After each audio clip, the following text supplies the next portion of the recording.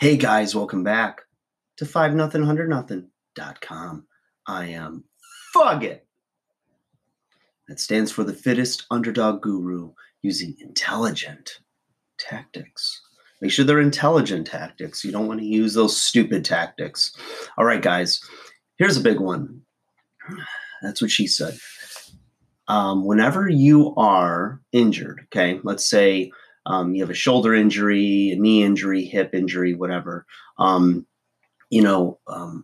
People ask, well, I guess I got to take time off, could be a sprain, maybe a full on break, whatever it is, right?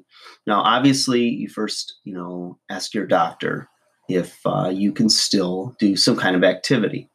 And also let the doctor know that you do work out, assuming you do, right? If you've already got a fit lifestyle, you've been regularly training. Number one, that injury is probably going to heal up faster because you're more fit and you're healthier. But two, there's a lot of things you can still do in the gym just because you've got something going on with, like, again, your knee, your hip, your an arm injury, whatever it is. Let's say it's a lower body injury. Well, there's a lot of upper body stuff that you can still do, right? If you've got an upper body injury, you could still train legs, work on some core stabilization, rotation, some flexion extension. There's always a lot you can do.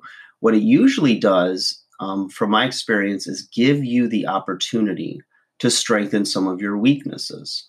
Okay. Whatever it is in your fitness game, it's never completely on point. Everybody has their weak points. Whether it is, I'll give you an example. For instance, years ago, I was lifting extremely heavy and doing an incline bench press and had a minor tear to my shoulder. So I went in, had it checked out. Like, well, you don't need surgery and you could rehab this, but what you're going to need to do is get out of the weight room for a few months and get into the pool. Now, I love lifting weights. If I do cardio, I at that time love to run. So I couldn't run because of all of the stride, and the arm strides. It would just put a lot of stress on the shoulder. So what the doctor recommended was that I go and swim. So I ended up swimming 5 days a week for a few months and rehab my shoulder that way. And once that shoulder was cleared, I was right back in the weights, right back to running. And I had a lot of cardiovascular benefit, and also my joints thanked me for getting away from the pounding of the weights on the joints. And I felt really good.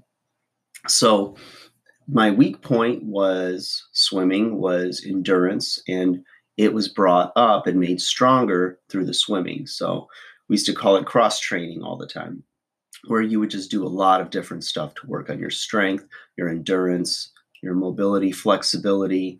And, no matter what it is, anybody that's in the gym or has been there for a long period of time has their favorites, like, usually the joke is that men love to train upper body and forget about their legs.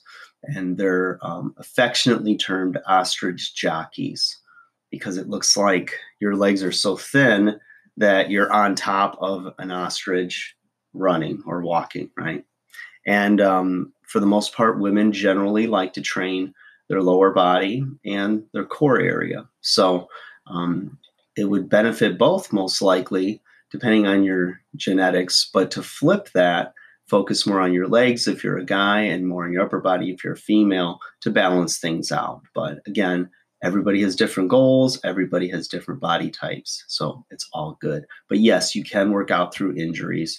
I've had people in a walking cast. I've had them with a broken arm in a sling and doing single side movements with their good side, just enough to keep some muscle stimulation, get some exercise, and burn off some of the stress and energy of everyday life. And they were just terrified that they couldn't do anything, as their body healed. But there were still leg exercises they could do. They could do like standing leg curl for the hamstring, the back of the leg, do a seated leg extension, ab and adductor machines for the hips, a lot of calf work, maybe some lumbar extensions for the back. There's all kinds of things you can do. Just because you're injured, there's still a lot of exercises and ways to still stay fit, stay on point, and reach your goals. Like, share, subscribe.